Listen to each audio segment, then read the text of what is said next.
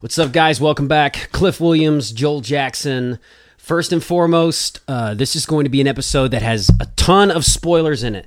We're talking Spider-Man 3, potentially Venom 3. We're talking the biggest spoilers, in my opinion, in the MCU since Endgame. So if you don't like spoilers, if you don't like movies, if you don't like the Marvel Cinematic Universe, just go somewhere else. You can go. You can get out. This is your warning. Look. Tell them, Joel. Oh, this is your warning. Me and Joel are warning you. Spoilers, crazy spoilers and speculation. Cliff Williams, Joel Jackson, this is not gospel.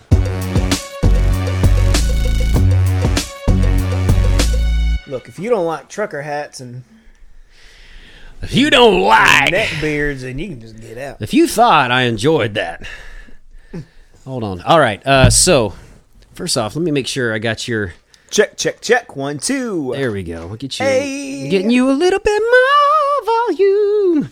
All right. So, anyways, Joel, I watched Venom 2.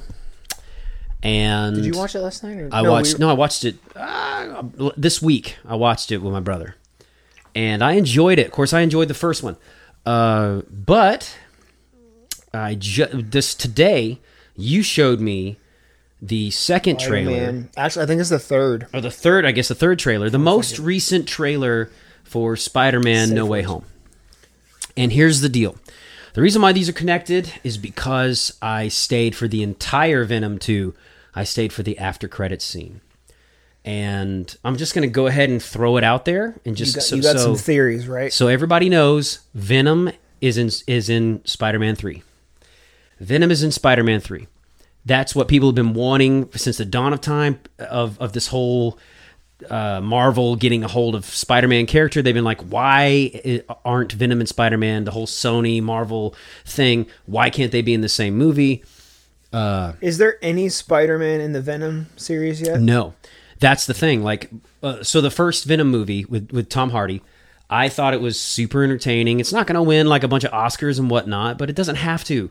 It's an action flick. It's a superhero action flick. I went, I watched it, I paid $1,000 for popcorn, and I didn't regret it. I came out saying I laughed, I enjoyed the action sequences, Venom was done well, Tom Hardy does an excellent job. I felt like, is it Melissa Williams? Michelle Williams did a fantastic job as Venom's love interest. I always forget the name of the love interest of Venom. I always forget.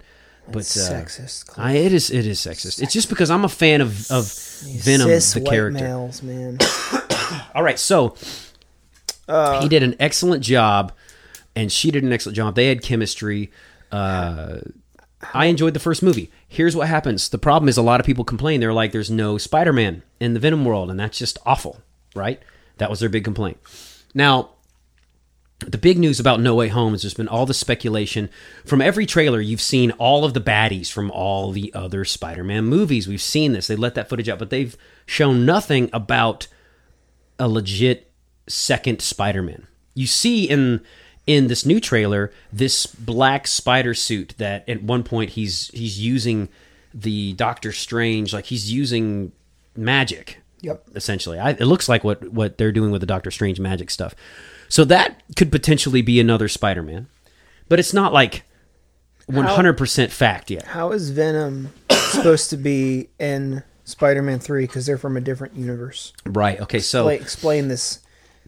The after credits scene, you've got Tom Hardy, Venom, in a bed in a hotel room. And they're on vacation, let's say. And it's pretty funny, actually. It's like, it starts out with Venom... his feet over Tom Hardy's feet, like the symbiote's over his feet, and he's like twiddling his toes in the sand on the beach, like because that's where he wanted to go. I deserve a vacation. Let me go somewhere where I can put the sand in my toes. And they're in the bed in the hotel room, and all of a sudden this giant light flashes through the room, and then the bed sheets have changed on the bed. There's these like swans made out of the towels. It's a totally different room essentially. And the TV's on, and you hear that A.K. Simmons, or is it J.K. Simmons? It's J.K. Simmons. Again, I'm getting all the names wrong. He's the reporter guy from Spider-Man. J. Jonah Jameson. 1. Mm-hmm. Like the first ever Spider-Man. And Tobey from Maguire. Far From Home. They showed that he was J. Jonah Jameson in Far From Home. Like they had J.K. Simmons's voice, like in the end when he said, "You heard it here first, folks. Peter Parker is Spider-Man." You know, that was his whole deal. Yeah, it was in the end. It was in the second one? Yep, it was in the end. The one with Jake Gyllenhaal, Far From Home. When Jake Gyllenhaal was Why Mysterio. would he be playing in that one? Is that because they were already hinting at a crossover? Mm-hmm. That's what they were generating hype for the third movie. Okay, because I was like, that to recast the same guy. So in Venom, in the post-credit scene, that scene plays out on the TV. You heard it here, folks. Peter Parker is Spider-Man. And you see Tom Holland on the TV. And Venom's like, that guy, and like licks the screen. So, and I apologize to everybody. I've got a cough. But that lets you know that Doctor Strange did the spell. He did the whole spell, and it pulled Venom into that universe. So the big light that went through the room, it was that spell that pulled Venom into the universe. So, oh, go ahead. Sorry. No, I'm just saying it's fascinating to me that they have managed to create a world where you can basically break all these rules, but it works perfect. Everybody's down with it. Because, like, you can essentially make mistakes and then go back and erase them. You created a world like where you created a universe where you can pull all these other movies together and pull them into your universe. That is fascinating. That's genius. And it's genius. It's like I remember when they were saying Avengers back in 2012. You're going to have all these crazy superheroes on the screen together. It was not done before. I feel like this is the first time they've ever universe melded. We're going to take old Spider-Man and put him back in potentially. Like, and it's genius for studios like Disney and Marvel because they're acquiring all these other studios and all these other characters. They did the same thing with the X-Men. You had First Class, and they went back, Days of Future Past, and they went back in time and made some changes. And the whole idea with time travel is that those changes can affect and ripple, and the fact that they're hinting to a multiverse now, and they're having literally a multiverse. They did that with Doctor Strange, all these different universes. They literally can reinvent the entire X-Men if they want. They can have the X-Men in a totally different universe, you know, and it's pretty genius. But it is, you're right in a sense that how they made it work without it just seeming so campy and stupid and dumb is amazing to me. Like everybody, whether or not Andrew Garfield and Tobey Maguire are in this movie, everyone expects them to be. The fact that they can take all of these amazing villains, Doc Ock and the original Green Goblin, and you throw them into this movie as your villain, it's like the greatest hits. But it's not done in a stupid reboot way. It's like, it's done in a way that everybody wants to see it. It's done in a new, fresh way. It's like the biggest fan service ever, too. But it's fan service, right? It's not like, here's an X-Wing, Yeah. You know? So, it reminds me of what they did in Endgame. There were so many fan service moments in Endgame, comic nerd, and I'm a comic nerd, so I say that with pride. Comic nerd fan service moments in Endgame that they translated incredibly well. When Captain America, you know, he pulls up Mjolnir, the hammer, and he's the one using the hammer on Thanos, and they have their big fight. That's fan service, like 100% fan service. Because in the comics, Captain America is worthy. He's one of the few people worthy to wield Mjolnir. And so they've been waiting for several movies to see him wield it. So that is fan service, and it translated incredibly well.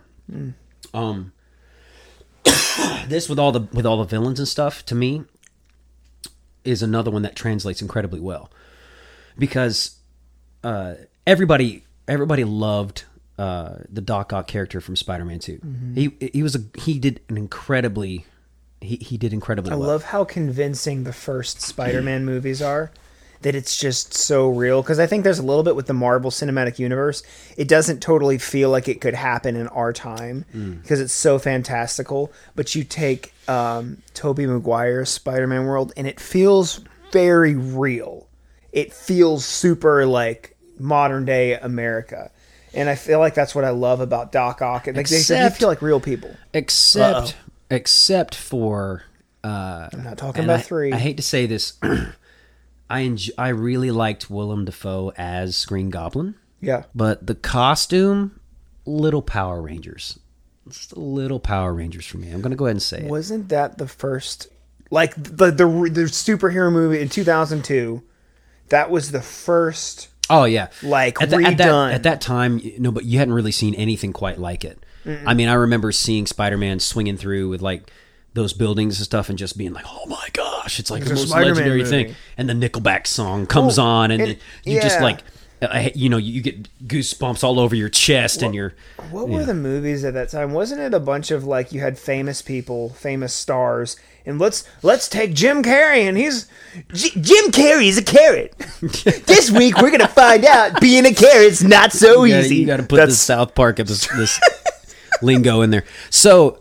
But it was they talked about how it was like an actor driven universe, or an actor driven movie world, cinematic world, But then the superhero stuff came on the scene and it became character driven. So we no longer care about the Brad Pitt is a carrot. Like it doesn't matter. You almost didn't want to know like who the actors were who were playing the characters. No, you wanted nobodies. It's like Hugh Jackman. He was a relative no-name, and then he did Wolverine, and it's like all over. Yeah. He's done that character. He finally retired the character after the movie Logan. Angelina Jolie is a toothbrush. Yeah. She's going to find out brushing teeth ain't that easy. All right, so anyways, we got to get back to the spoilers. So here's the deal. We talked about the Venom 2 post-credits scene. That Venom has officially, Tom Hardy's Venom has officially been pulled into the MCU universe, because you see the announcement from the Daily Bugle or whatever talking about Peter Parker is Spider-Man, and they know he's in that universe. And in the movie, they ask, he's like, where are we going to go? He goes, wherever needs a lethal protector, wherever needs a lethal protector. So he's going to leave San Francisco. He's going to go to New York, presumably where Spider-Man is. He's going to go there. He's going to meet up with Spider-Man. He's going to help Spider-Man fight the Sinister Six. And it has to be the Sinister Six. And if you think about the trailer, the last trailer, what we saw 6 individual villains without Venom. You saw Lizard. You saw Sandman. You saw Jamie Foxx as Electro. Mm-hmm. You saw, that's 3. So Lizard, Sandman, Electro. You've seen Doc Ock from the beginning. We saw Willem Dafoe as Green Goblin. Yep. And then there's a quick blurb of a scene. It just flies in. You see this guy in the green suit, and you immediately think that it's Green Goblin. It's Willem Dafoe flying in on that glider with all these little bombs or something around him. Yeah. That's not Willem Dafoe. I believe that's the actor, and I forget his name, but the actor... They're not going to put James Franco in there, and I'll tell you why. Not James Franco. It's not James Franco because all the craziness with all James Franco. His sexual issues. There's no way he's going to be there. Or the sexual abuse on screen. Yeah. It's the other guy from the Andrew Garfield movie. The younger kid who plays Harry Osborn. Dude, when Gwen died in Amazing Spider-Man 2, what a sad... Like, it's almost like, why would you do that? I appreciated it. I did, but it was so, like... It was a very poetic moment. Like the clock. Did you know the deal with the clock? Yes, yeah. Like it was set to the exact number of the issue. The time on the clock was the number of the issue that she died in the comics. So I like the way they did it in terms of storytelling poetically. It was very cool. But I agree with you, it was a bummer because you wanted to see that relationship, see where it went. It was so dark. It was dark. So like that was like Marvel has never done anything like the tone of how it was shot and the graveyard scene and the realism. It's like the tone was just. Did they make that movie knowing that was probably his last go? I don't think so. Really? No way, dude. They totally intended. I mean, they ended with him fighting Rhino, and they had a post-credit scene with the Sinister Six and all that, and which in hindsight, back then I was like, I can't believe they're canceling this. I want to see the third one. Now, seeing what the Marvel Cinematic Universe has done with the Spider-Man character and what they did with Vulture, man, in Michael Keaton just nailing the Vulture, just doing a great job. He's not in this. Interestingly enough, he's not in this No Way Home trailer at all.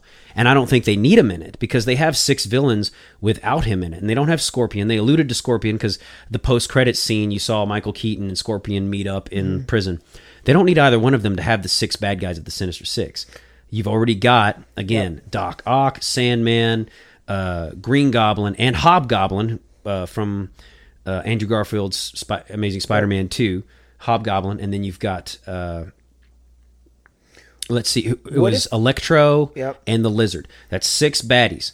So you've already got the Sinister Six, and you're going to have Venom teaming up with Spider-Man. I believe in the very last little bit, I think kind of what you said, in the moment where Doctor Strange says they're coming and I can't stop them, and you said that's probably when you're going to see, hopefully, if everything goes according to all the nerds and dorks fans, which I'm one of them, all of our hopes and dreams could come true for the Spider-Man universe if Andrew Garfield and Tobey Maguire, like, I think an older, like, kind of salt and pepper, like, sort of jaded Tobey Maguire is a Spider-Man. Yeah. I would like to see that, and I'd like to see those show up. I think about that same time in the final act of the movie is when you're going to see Tom Hardy's Venom. What if after this movie they take, like, Spider-Man, but they put them in, like, it's like the reverse of what they did in the early 2000s. So you take Brad Pitt. Brad Pitt is a single dad. Spider-Man is a single dad. He's going to find out Changing diapers is not that easy. for an 8-legged baby really stinks. Really stinks. This year, Spider-Man in the Stinkyverse. Enter the Stinkyverse. All right, they made it. I mean, maybe. But what I think they are going to do, and this is the other spoiler. Now, this is the speculation, and this is a big-time spoiler if I'm right. During the Venom 2 movie, again, spoiler alert, during the Venom 2 movie, at the start, Woody Harrelson plays Cletus Cassidy. Okay. Who's that? Who becomes Carnage, right? The bad guy. The bad guy, right. He has been saying all he's wanted from the very beginning of time or whatever is a family. That's all I want is a family. And when he becomes Carnage for the first time, he's busting out of that prison. And this one guard comes up to him, and the guard, like, drops his gun and says, "Please don't, I have a family." And then Carnage, like, sticks his tongue down the guard's throat, like all the way down his throat. And you think, oh, he's killing him. Like, he's dead, no big deal. Kind of does. It's really odd. And then he pulls his tongue out and just drops the guard on the ground. Guard's like, oh, like incapacitated. Yeah. And then the movie goes on, never mentions it again, and it's over. Here's what I think happened. Here's what I think that is. That is Venom 3. What happens is in Spider-Man 3, No Way Home, Venom makes a cameo because he's been pulled into that universe, right? And when Doctor Strange is rearranging everything and fixing everything, Venom doesn't want to go to his universe because he's got the girlfriend who's marrying the other dude that he can't be around. He feels alone. He feels like nobody wants him there, and he feels like he's needed here. That would be cool. Maybe. Or he goes back to his universe. He has to go back to his universe, I guess. Because in Venom 3, I believe there's going to be a Venom 3. They want movies. They want 3 movies, a trilogy. In Venom 3, it's going to be the Children of Carnage. Because I feel like when Carnage stuck his tongue down that dude's throat, he implanted symbiote eggs or symbiote cells in that dude because he said, "No, I've got a family." It's Carnage and changing a bunch of little Carnage diapers. I'm gonna make you. I'm gonna make my family. Boom. And I think that's the plot line for Venom 3. And here's what I think they're gonna do. This Tom Holland character that is so popular now. His Spider-Man's so popular. It's the same thing that happened with Robert Downey Jr. They cameoed him in as many movies as possible. They're not gonna do a Spider-Man 4 because there's 3 movies, right? So instead of a Spider-Man 4, they generate momentum for Venom 3 by having Tom Holland's Spider-Man show up in Venom 3 to help Venom fight the Children of Carnage. And I think that's like all of the fanboys of the Spider-Man universe. That's like all of their dreams come true. Venom comes over here to help Spider-Man face the big baddies and all this craziness. Then Spider-Man comes to help Venom take out the Children of Carnage. It's like the fanboy's dream come true. And it would make sense in the comic universe that would actually take place. I am jealous of people that are super into the superhero thing because I am eagerly awaiting for my Lord of the Rings universe to get wokely destroyed by Amazon. Wow. Have you noticed how all these modern movies, it's almost like they've lost the theme of friendship and love and companionship.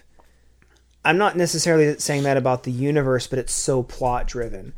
We have to go get the bad guy. We have to accomplish this thing. Dude. Lord of the Rings feels like a bunch of friends that deeply care about each other, and they're on a journey. I don't remember seeing that in the Endgame as much as Spider-Man and Tom Holland, Spider-Man and Iron Man. Yes, father-son theme. But those themes, everything seems plot. Like we gotta get the guy. Let's go get the guy. I saw an interesting thing that Stephen King was saying. It's almost Christmas, guys. What in the world? You've got to keep this in. So, guys, just so you know, there is currently a Black Friday sale at the Not Gospel website. We've got hats. We have liberal tier mugs. What the heck? As well as... What in the heck is that? What is it? Is it Lego? It's my Morse code. Why did it just do the Christmas thing? I don't know. I don't know what that is. It's weird. You got to keep that in. My gosh. I was watching Stephen King talk about writing, and he said, I would never ruin... People ask him about his plot choices and stuff, and he said, I would never ruin a good story with plot, with something as awful as plot. And what he meant is he's a bigger fan of what you were saying, of characters and situations. He says, I like putting characters in situations and seeing where they go. Now, he says something else I disagree with, though. He said that he heard some other author was talking about when he's writing a story, he always writes the last line first because he knows exactly where it's going to go. Mm-hmm. And Stephen King did one of these. He was like he felt like that just ruined the whole writing process for him. Okay. I actually align with that.